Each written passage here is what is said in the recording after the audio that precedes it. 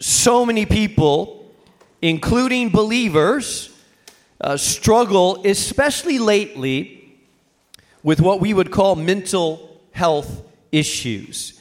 Now, I know even to say mental health issues kind of makes people feel a little bit uncomfortable to begin with, but we define those as depression, anxiety, overwhelming anger, sadness, family conflict that doesn't go away.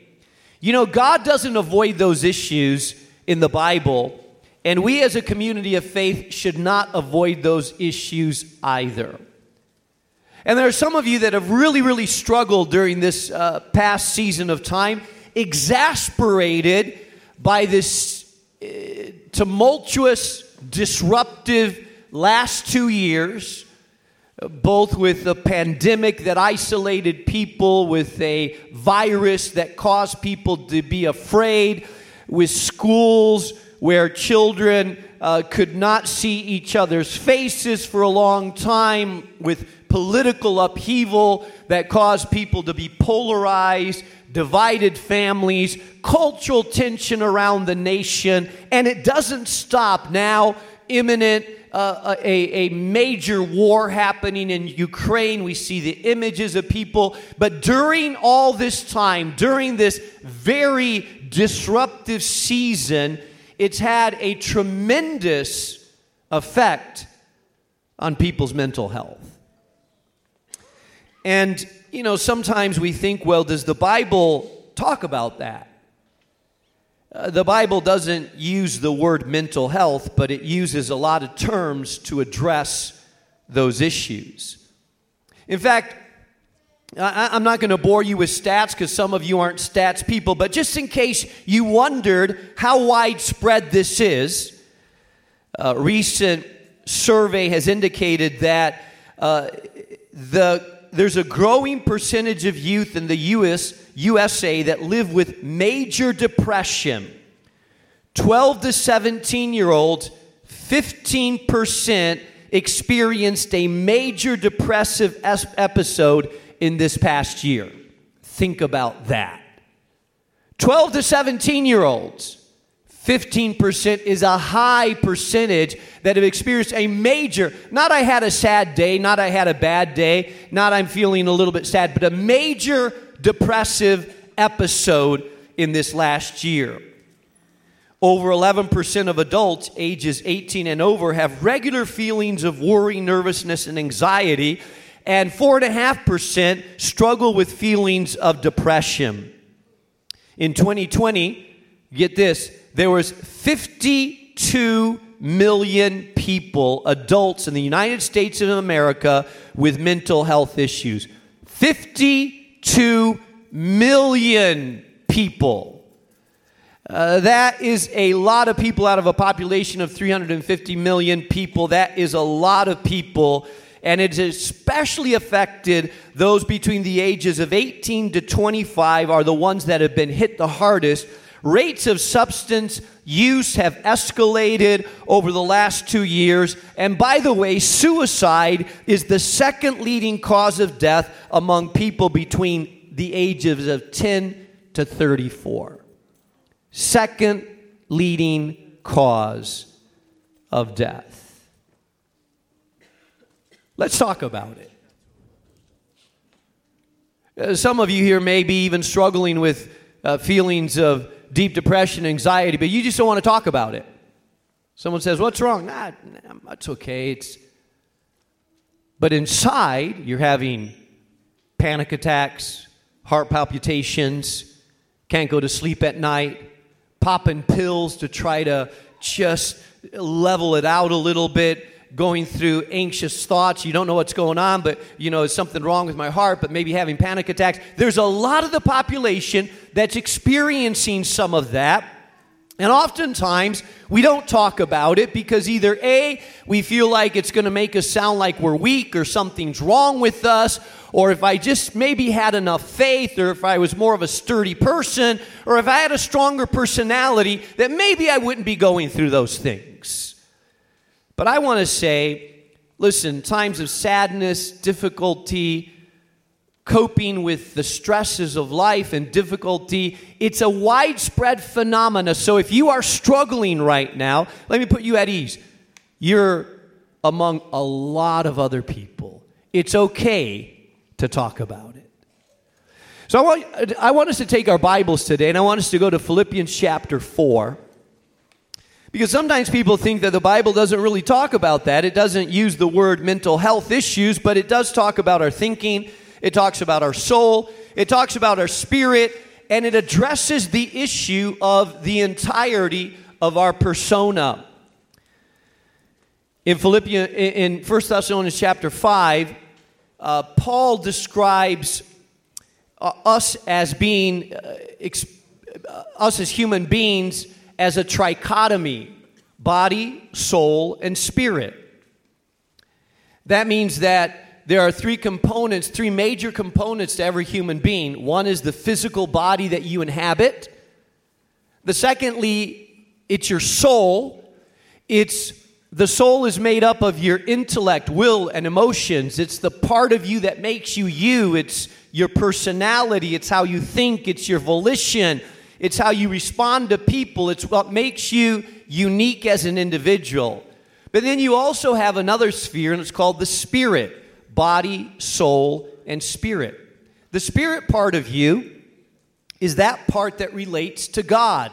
It's that part that relates to the spiritual world, the unseen world. You have God who is a spirit, and they that worship him must worship him in spirit and in truth.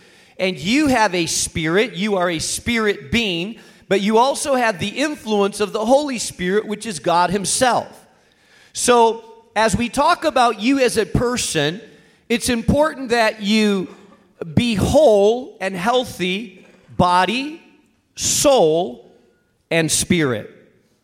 Philippians chapter 4 is one of those passages that is very focused on the soul part of our wholeness. And so I want you to take your Bibles and turn there. And I want to focus today on 5 practices that help you regain your mental health. 5 practices that will help you regain your mental health. Now let me say this, it's like anything else. Sometimes you're at a point with your mental health that you really need to get some good Christian counseling. Sometimes you need to join a group to get some support. Sometimes we're in some valleys that are really, really dark, and we're not going to be able to pull out of it ourselves. We need help from the outside to pull it out. Let me encourage you to get Christian help. There's great Christian counselors out there. There's groups out there. But when we talk about you as a person, some of the steps that you could take yourself, let's talk about that. The Bible addresses some of those issues. I'm going to begin reading in verse 1 of Philippians chapter 4. The Apostle Paul is writing. By the way, this is one of the prison epistles, so he's writing from prison. So he's not, writing from a hotel in Cocoa Beach, Florida, with his feet up on the, up on the table and a virgin pina colada, talking about life and difficulties. I mean, he is writing from a difficult place himself, not a stranger to the challenge of isolation, depression, anxiety, the struggles of really having people turn on him, abandon him, the struggles of thinking that his life was maybe he wasn't going to live another day. So I want to put that in context here. He says, I plead with Euodia and I plead with Syntyche to agree with each other in the Lord. Yes, I ask you, loyal yokefellow, help these women who have contended at my side in the cause of the gospel, along with Clement and the rest of the fellow workers whose names are written in the book of life. The first thing he talks about in the beginning of this chapter is in this whole context of not letting anxiety, worry, stress get a hold of us. The first thing he talks about is relationships. So if you're taking notes, write this down. 5 practices that help your mental health. Number 1, learn the practice of resolving relational conflict quickly. These two women make it into the Bible. We don't know anything about these two women except that they were fighting. How would you like to make it in the Bible and the only thing that people know about you is that you're fighting? That's not a great way to make it in the Bible. Now, it happens to be two women, but it very well could be two men as well. These are two women that are both believers, that both love God, that both work for the gospel. These are women that both consider themselves followers of Jesus, and we don't know the conflict. We don't know exactly what happened, but I've been around enough conflict to assume a little bit what happened. Someone gets offended by the other person because they said something or didn't say something. They get hurt. How could they? We're sisters in the Lord. Can't believe she said that or didn't invite me to that thing. He gets offended. I'm hoping for an apology. The apology doesn't come. If it comes, it's a half-hearted apology, and it wasn't sincere enough, so I'm not really happy with them. I thought they loved me more than they said they loved me. I can't believe it. Can you believe what Sister Yudia did, that she did this? No. And can you believe that Senji did this and da-da-da? Okay, and now they're sitting on the other side of the church, one over here, one over there, and they pass each other and just and go on. And now they can't get along with each other even though they know the Lord. And guess what happens to our joy and our mental health? When you're in conflict with someone, it demands a lot of energy and time. You think the worst thoughts. You try to avoid them. You wonder what they're doing. What are they saying? Are they talking about you? You scour anonymously their social media posts to see if they said anything about you.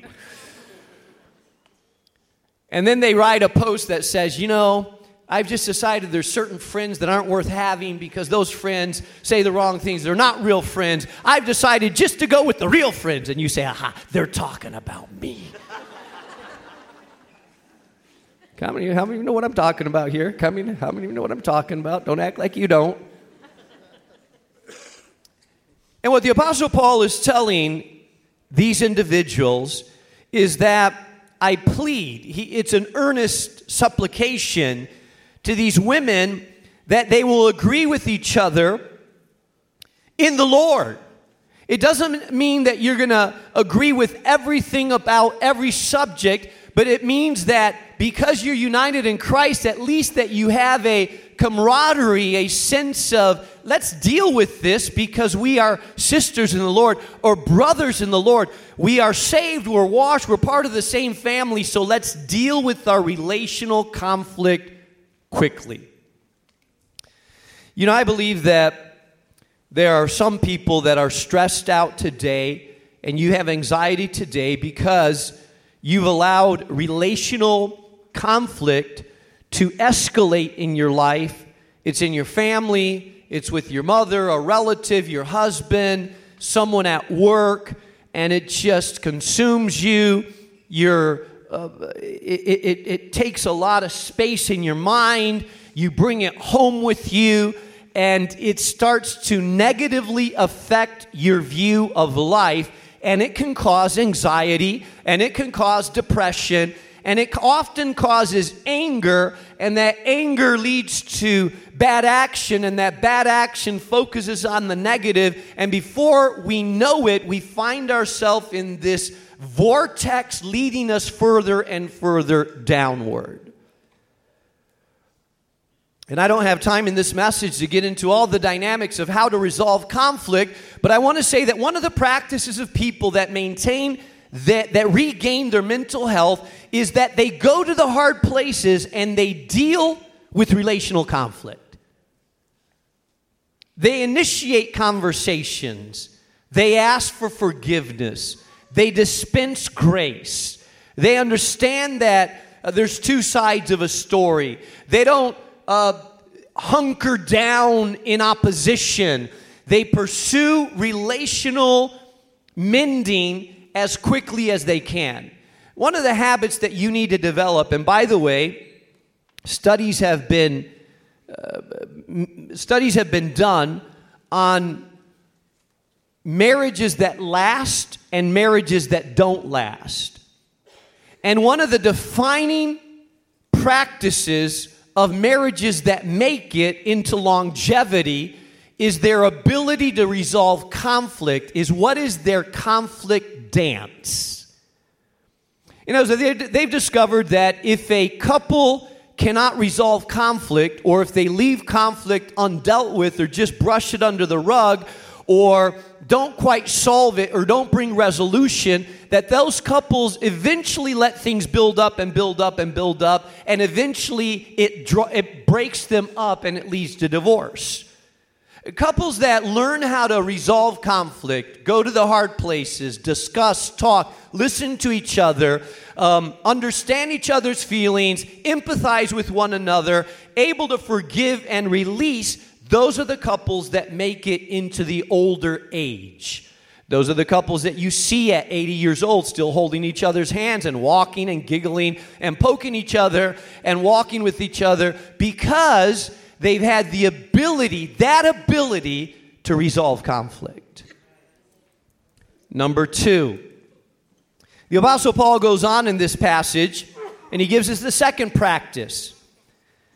The second one is, write this down, not only learn to resolve relational conflict quickly. Number 2,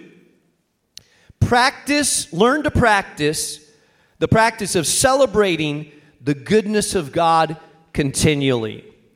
Notice what he says in the following verse. Right after he tells these ladies to solve their conflict because their names are written in the book of life, then he says, rejoice in the Lord always. I say it again, rejoice. Let your gentleness be evident to all, the Lord is near.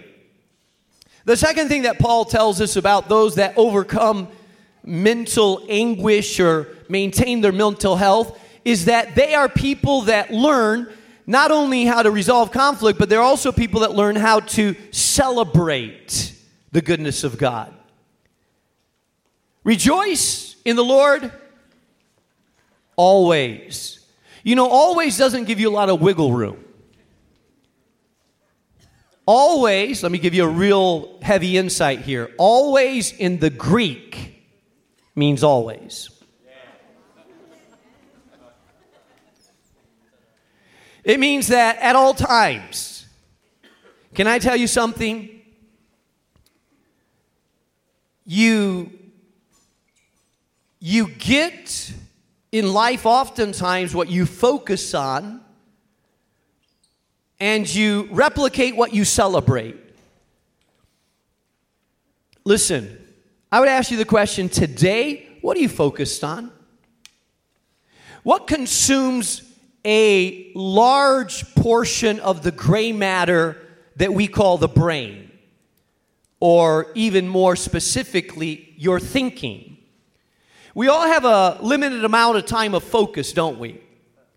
You have a limited amount of time. You have a limited amount of thinking space. And the question that I would ask you is, what consumes the majority of your thinking space?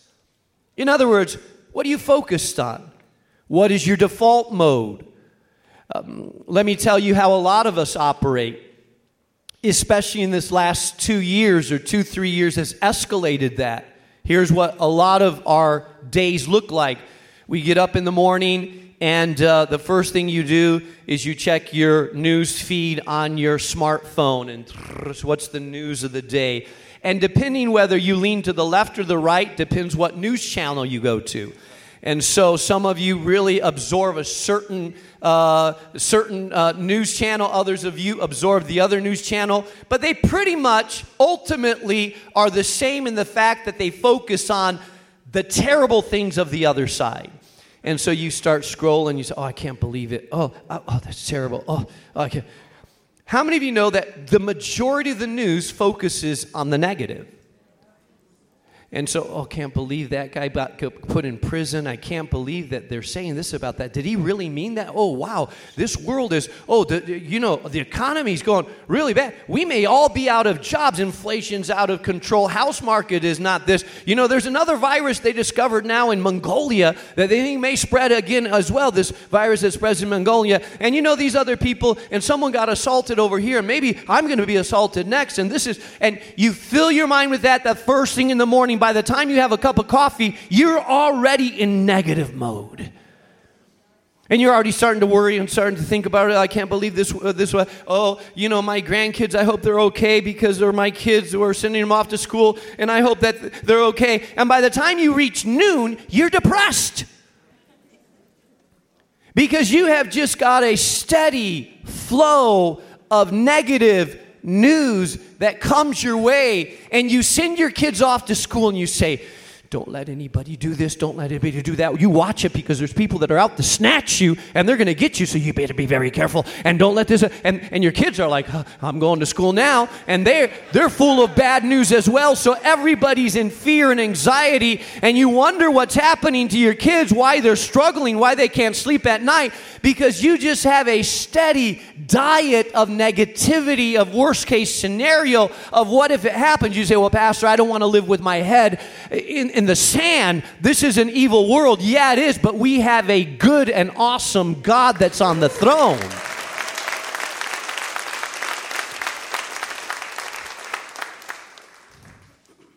Rejoice in the Lord always.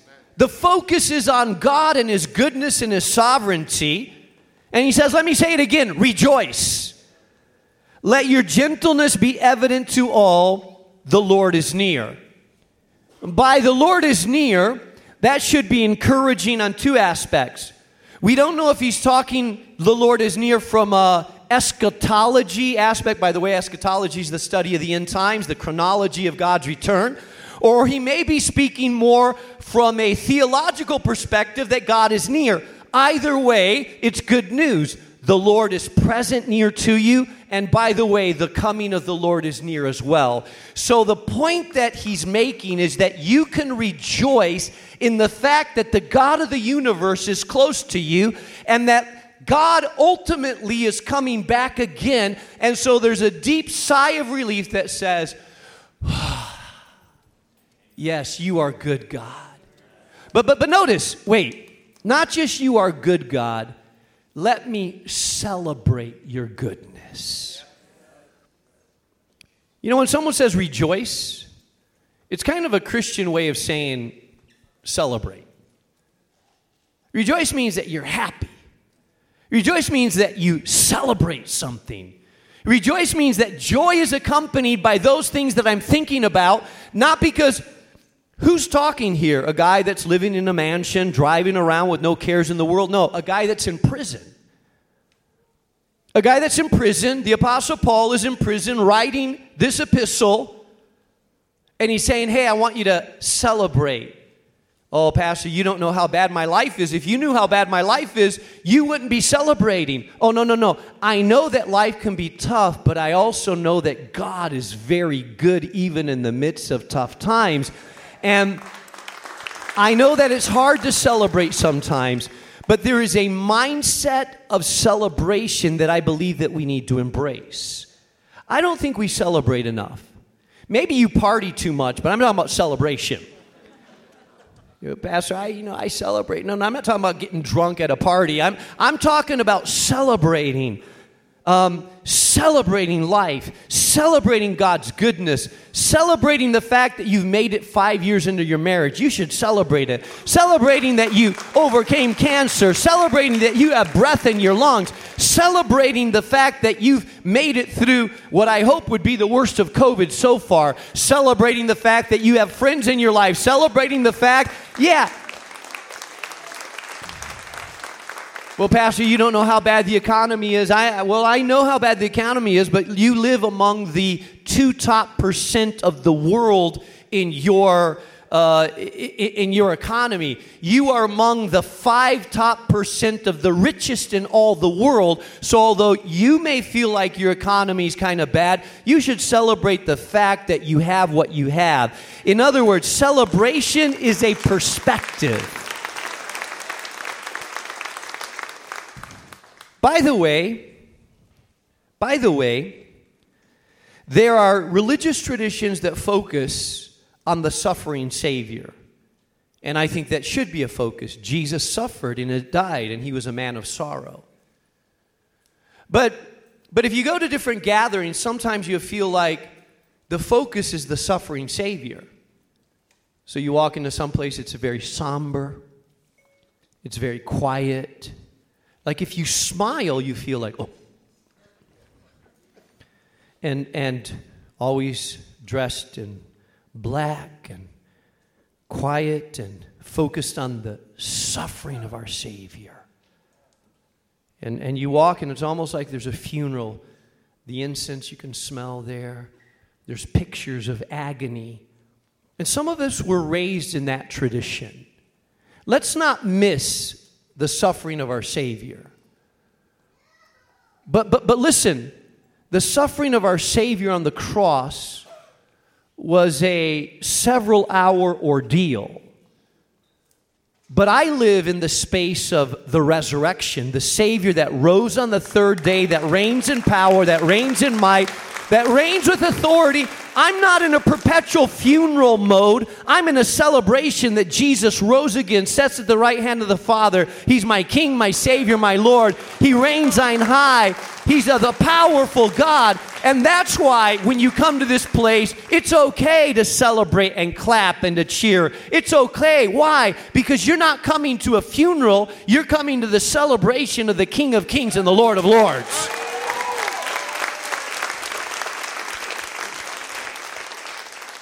And with life, I would tell you the same thing. I would say this to you. I would say, what are you focused on? Man, I wish I had time to talk to more about this, but I don't. But I want to challenge you. I want to challenge you. If you struggle with a negative view of the world, if you're overwhelmed by all the bad news, can I tell you, why don't the first thing you do in the morning, instead of grabbing the news feed and scrolling down everything that's wrong with the world, why don't you grab your Bible, turn to the Psalms, and spend a little time in worship? Why don't you just thank God and just say, Lord, I thank you today that you're in control, that you are near, that you are close. I rejoice, Father, in what I have. I rejoice in that you are here. I rejoice in my forgiveness. I rejoice that you ultimately are on the throne. Why don't you put your mind in that direction?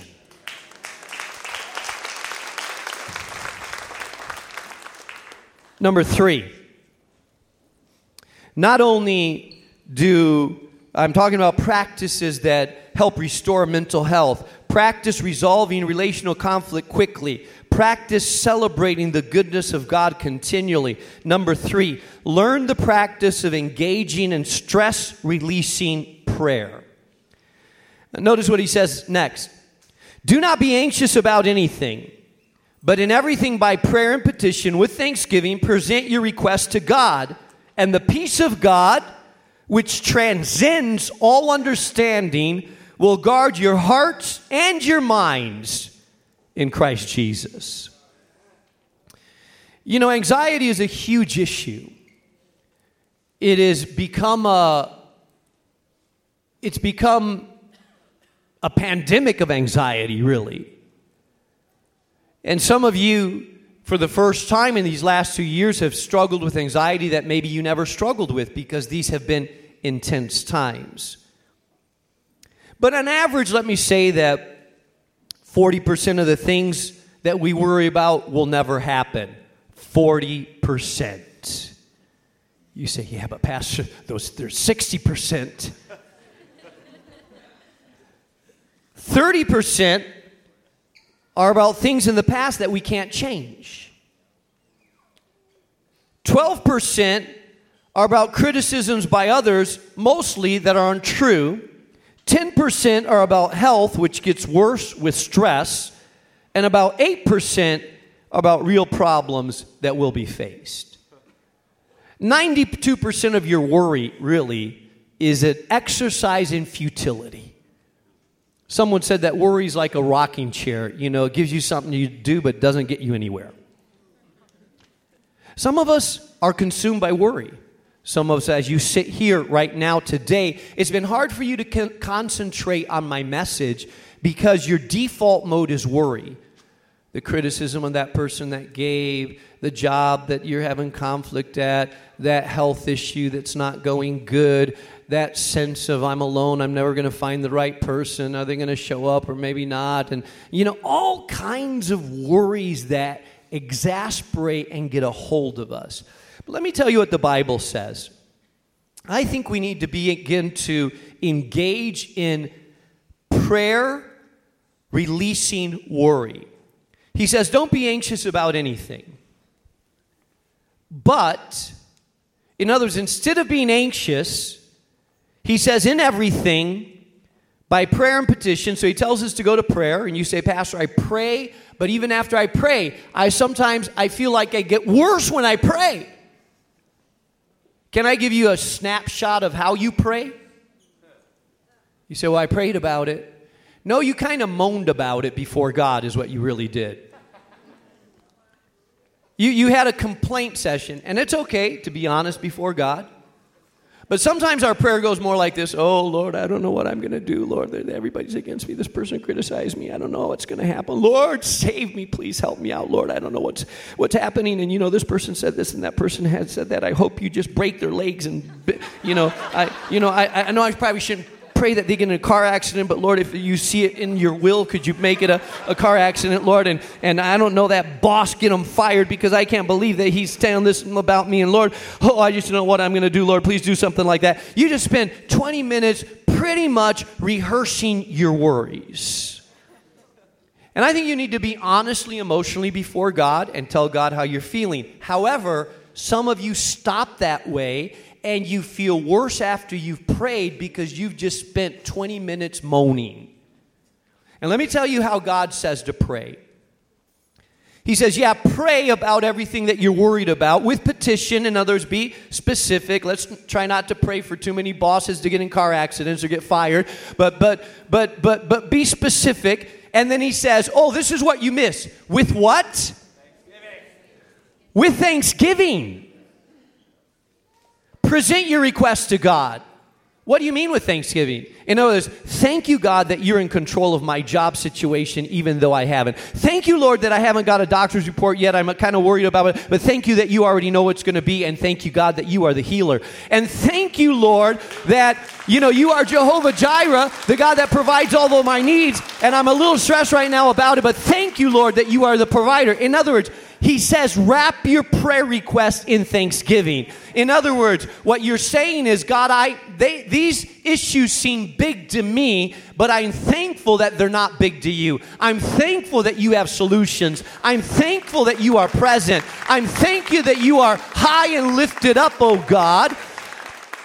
So although you're talking to God about these things, every single prayer is wrapped in thanksgiving.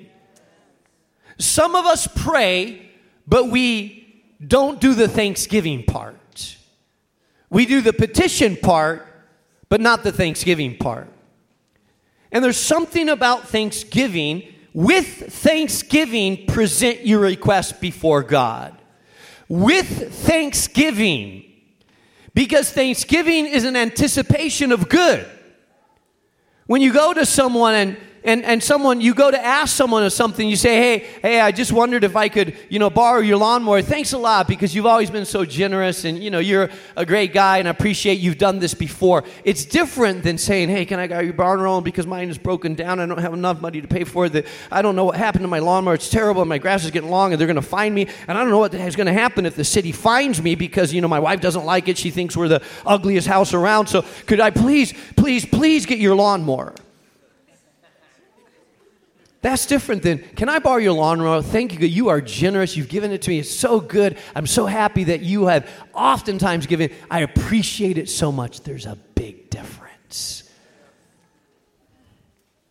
Some of us have to relearn how to pray because we've been praying the wrong way for a long time. wrapped with thanksgiving, it says. And then it says, and then. What's the result of it? And then when you pray that way on a regular basis, and then the peace of God. What does that word peace mean? Well, there's two words of peace in the Bible. One in the Hebrew, it's shalom. This is not the word shalom. This is the word for peace that kind of sounds like irene. It's the peace means when you're at harmony, when you're at rest, when you're well. That's the peace it's talking about, a peace that's a calm peace, a harmony peace, a peace that makes you say, hey, it's well with me even when it's difficult out there. And the peace of God, which transcends understanding, that means that you can't even comprehend it. It's not intellectually diagnosed or broken down. It's not a peace that you can describe exactly. It transcends understanding. It's beyond understanding. But you can experience it even though you may not be able to describe it. It will guard your hearts and your minds in Christ Jesus. In other words, your emotions and your thinking will be guarded when you start to pray that way. By the way, the imagery here is a military imagery. Like the peace of God are these strong soldiers that set guard to protect your mind and your thinking from the onslaught of negativity. When you pray this way, wrapped in thanksgiving, thanking God, then the peace of God surrounds your heart and your mind and starts to protect you from the negativity that comes your way. It's a supernatural protection that guards your heart and minds in Christ Jesus.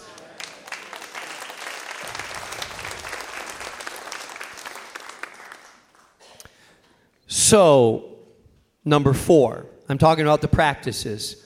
I'm wrapping this up, so stay with me. Not only is there the practice of resolving relational conflict quickly, the practice of celebrating the goodness of God continually, the practice of engaging in stress-releasing prayer. Number 4, the practice of refocusing your thinking.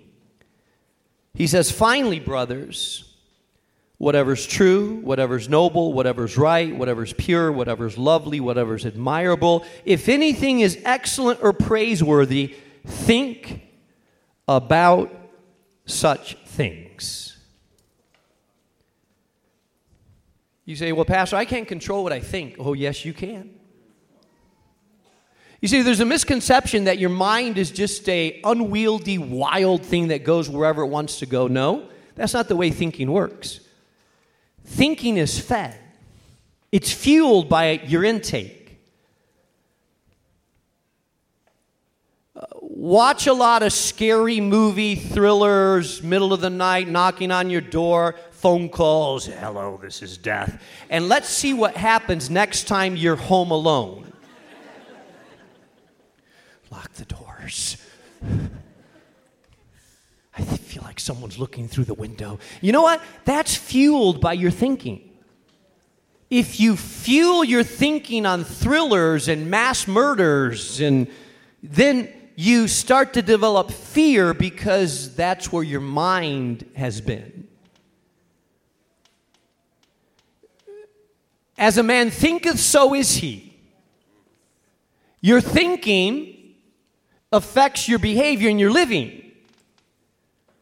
So in my mind, it's just hard to control. It just goes wherever. No. You can't always, let me just say this. You can't always control what flashes through your mind, but you can control what you feed your mind and what channel you tend to go with your mind.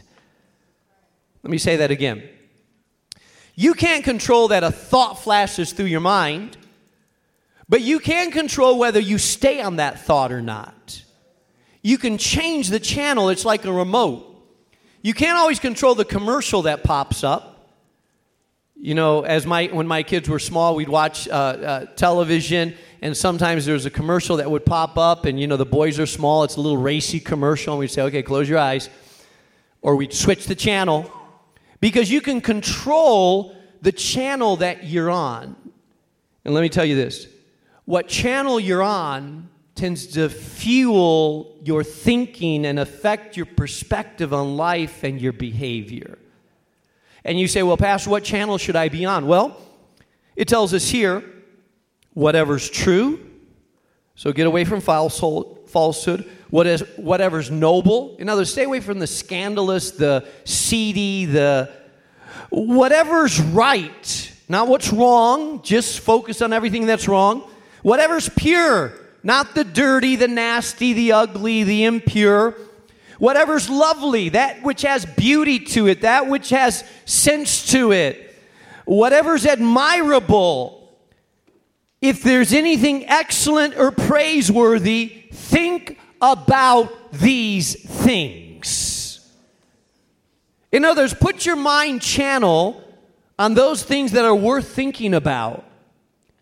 And as you start to focus on those things, as you start to change the way you think about the world, as you start to focus on that channel, then something begins to happen because you are feeding your mind that which is good and praiseworthy and lovely and noble, that which is good, and you start seeing the world that way. You start viewing the world in a different way because you're thinking a different way. And lastly, I'll close with this. Fifth practice. Learn the practice of connecting with people that are walking towards wholeness. And then the Apostle Paul says, whatever you have learned or received or heard from me or seen in me, put into practice, and the God of peace will be with you. What Paul is saying is basically you need to hang out with people that are pursuing wholeness of body, soul, and spirit. You need to watch who you hang with. You need to ask yourself, who are the influences of my life? If you look around, they tell us that if you were to identify your 3 to 4 closest friends, you typically have a good indication of where you're at. Who do you hang out with? What do they talk about? How do they influence you? What is it that you do? What do they celebrate? What do they laugh about? What do they tend to hang with? Now, you will be influenced by the people that are closest to you. You are influenced by those people. And so you need to ask yourself, what kind of people am I hanging out with?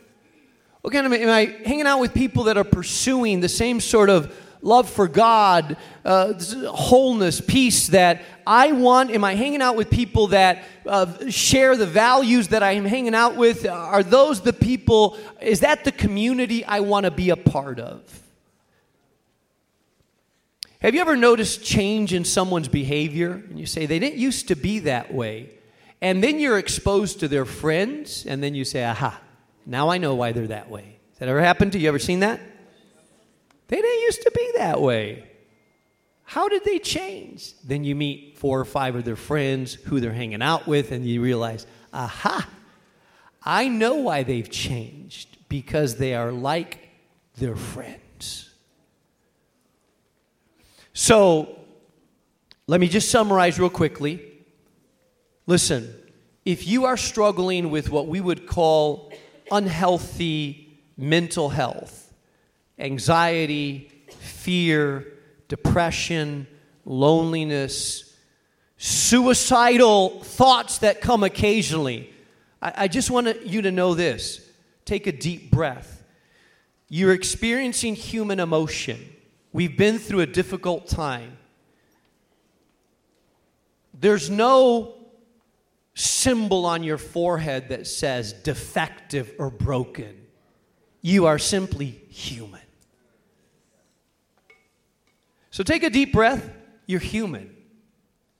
It's okay to be human. But if you're struggling in a way that could be negative or destructive to you, to your family, to your relationship, or cause you to do harm, or overindulge in drinking or drugs or whatever it may be, or harm to yourself, then you can't stay that way. Because your human emotions have overwhelmed you. They've taken you to a dark place. You need to get help right away. How do you get help? There's a lot of ways of getting help. Talk to a friend. On Thursday nights, we have Celebrate Recovery that helps deal with hurts, habits, and hang-ups. Man, I think we could all be in Celebrate Recovery, right? If you need to get counseling, get a counselor. But listen, don't suffer alone in darkness with a knife beside your bed, wondering whether you should end it all. Your life is worth living. There is so much more to your existence. There is so much more to your story. And your story doesn't end with defeat and brokenness. Your story moves to redemption. So I want to encourage you with that. I believe that God wants you to walk in wholeness. And I understand it's a journey to mental wholeness. But I believe that journey starts. It starts not with changing the world and your surroundings, because there's always going to be darkness around there. I think it starts with you understanding how much God loves you, and that there is a purpose and a meaning to your life, and that it's worth the practices to begin to live the kind of life that God has called you to live.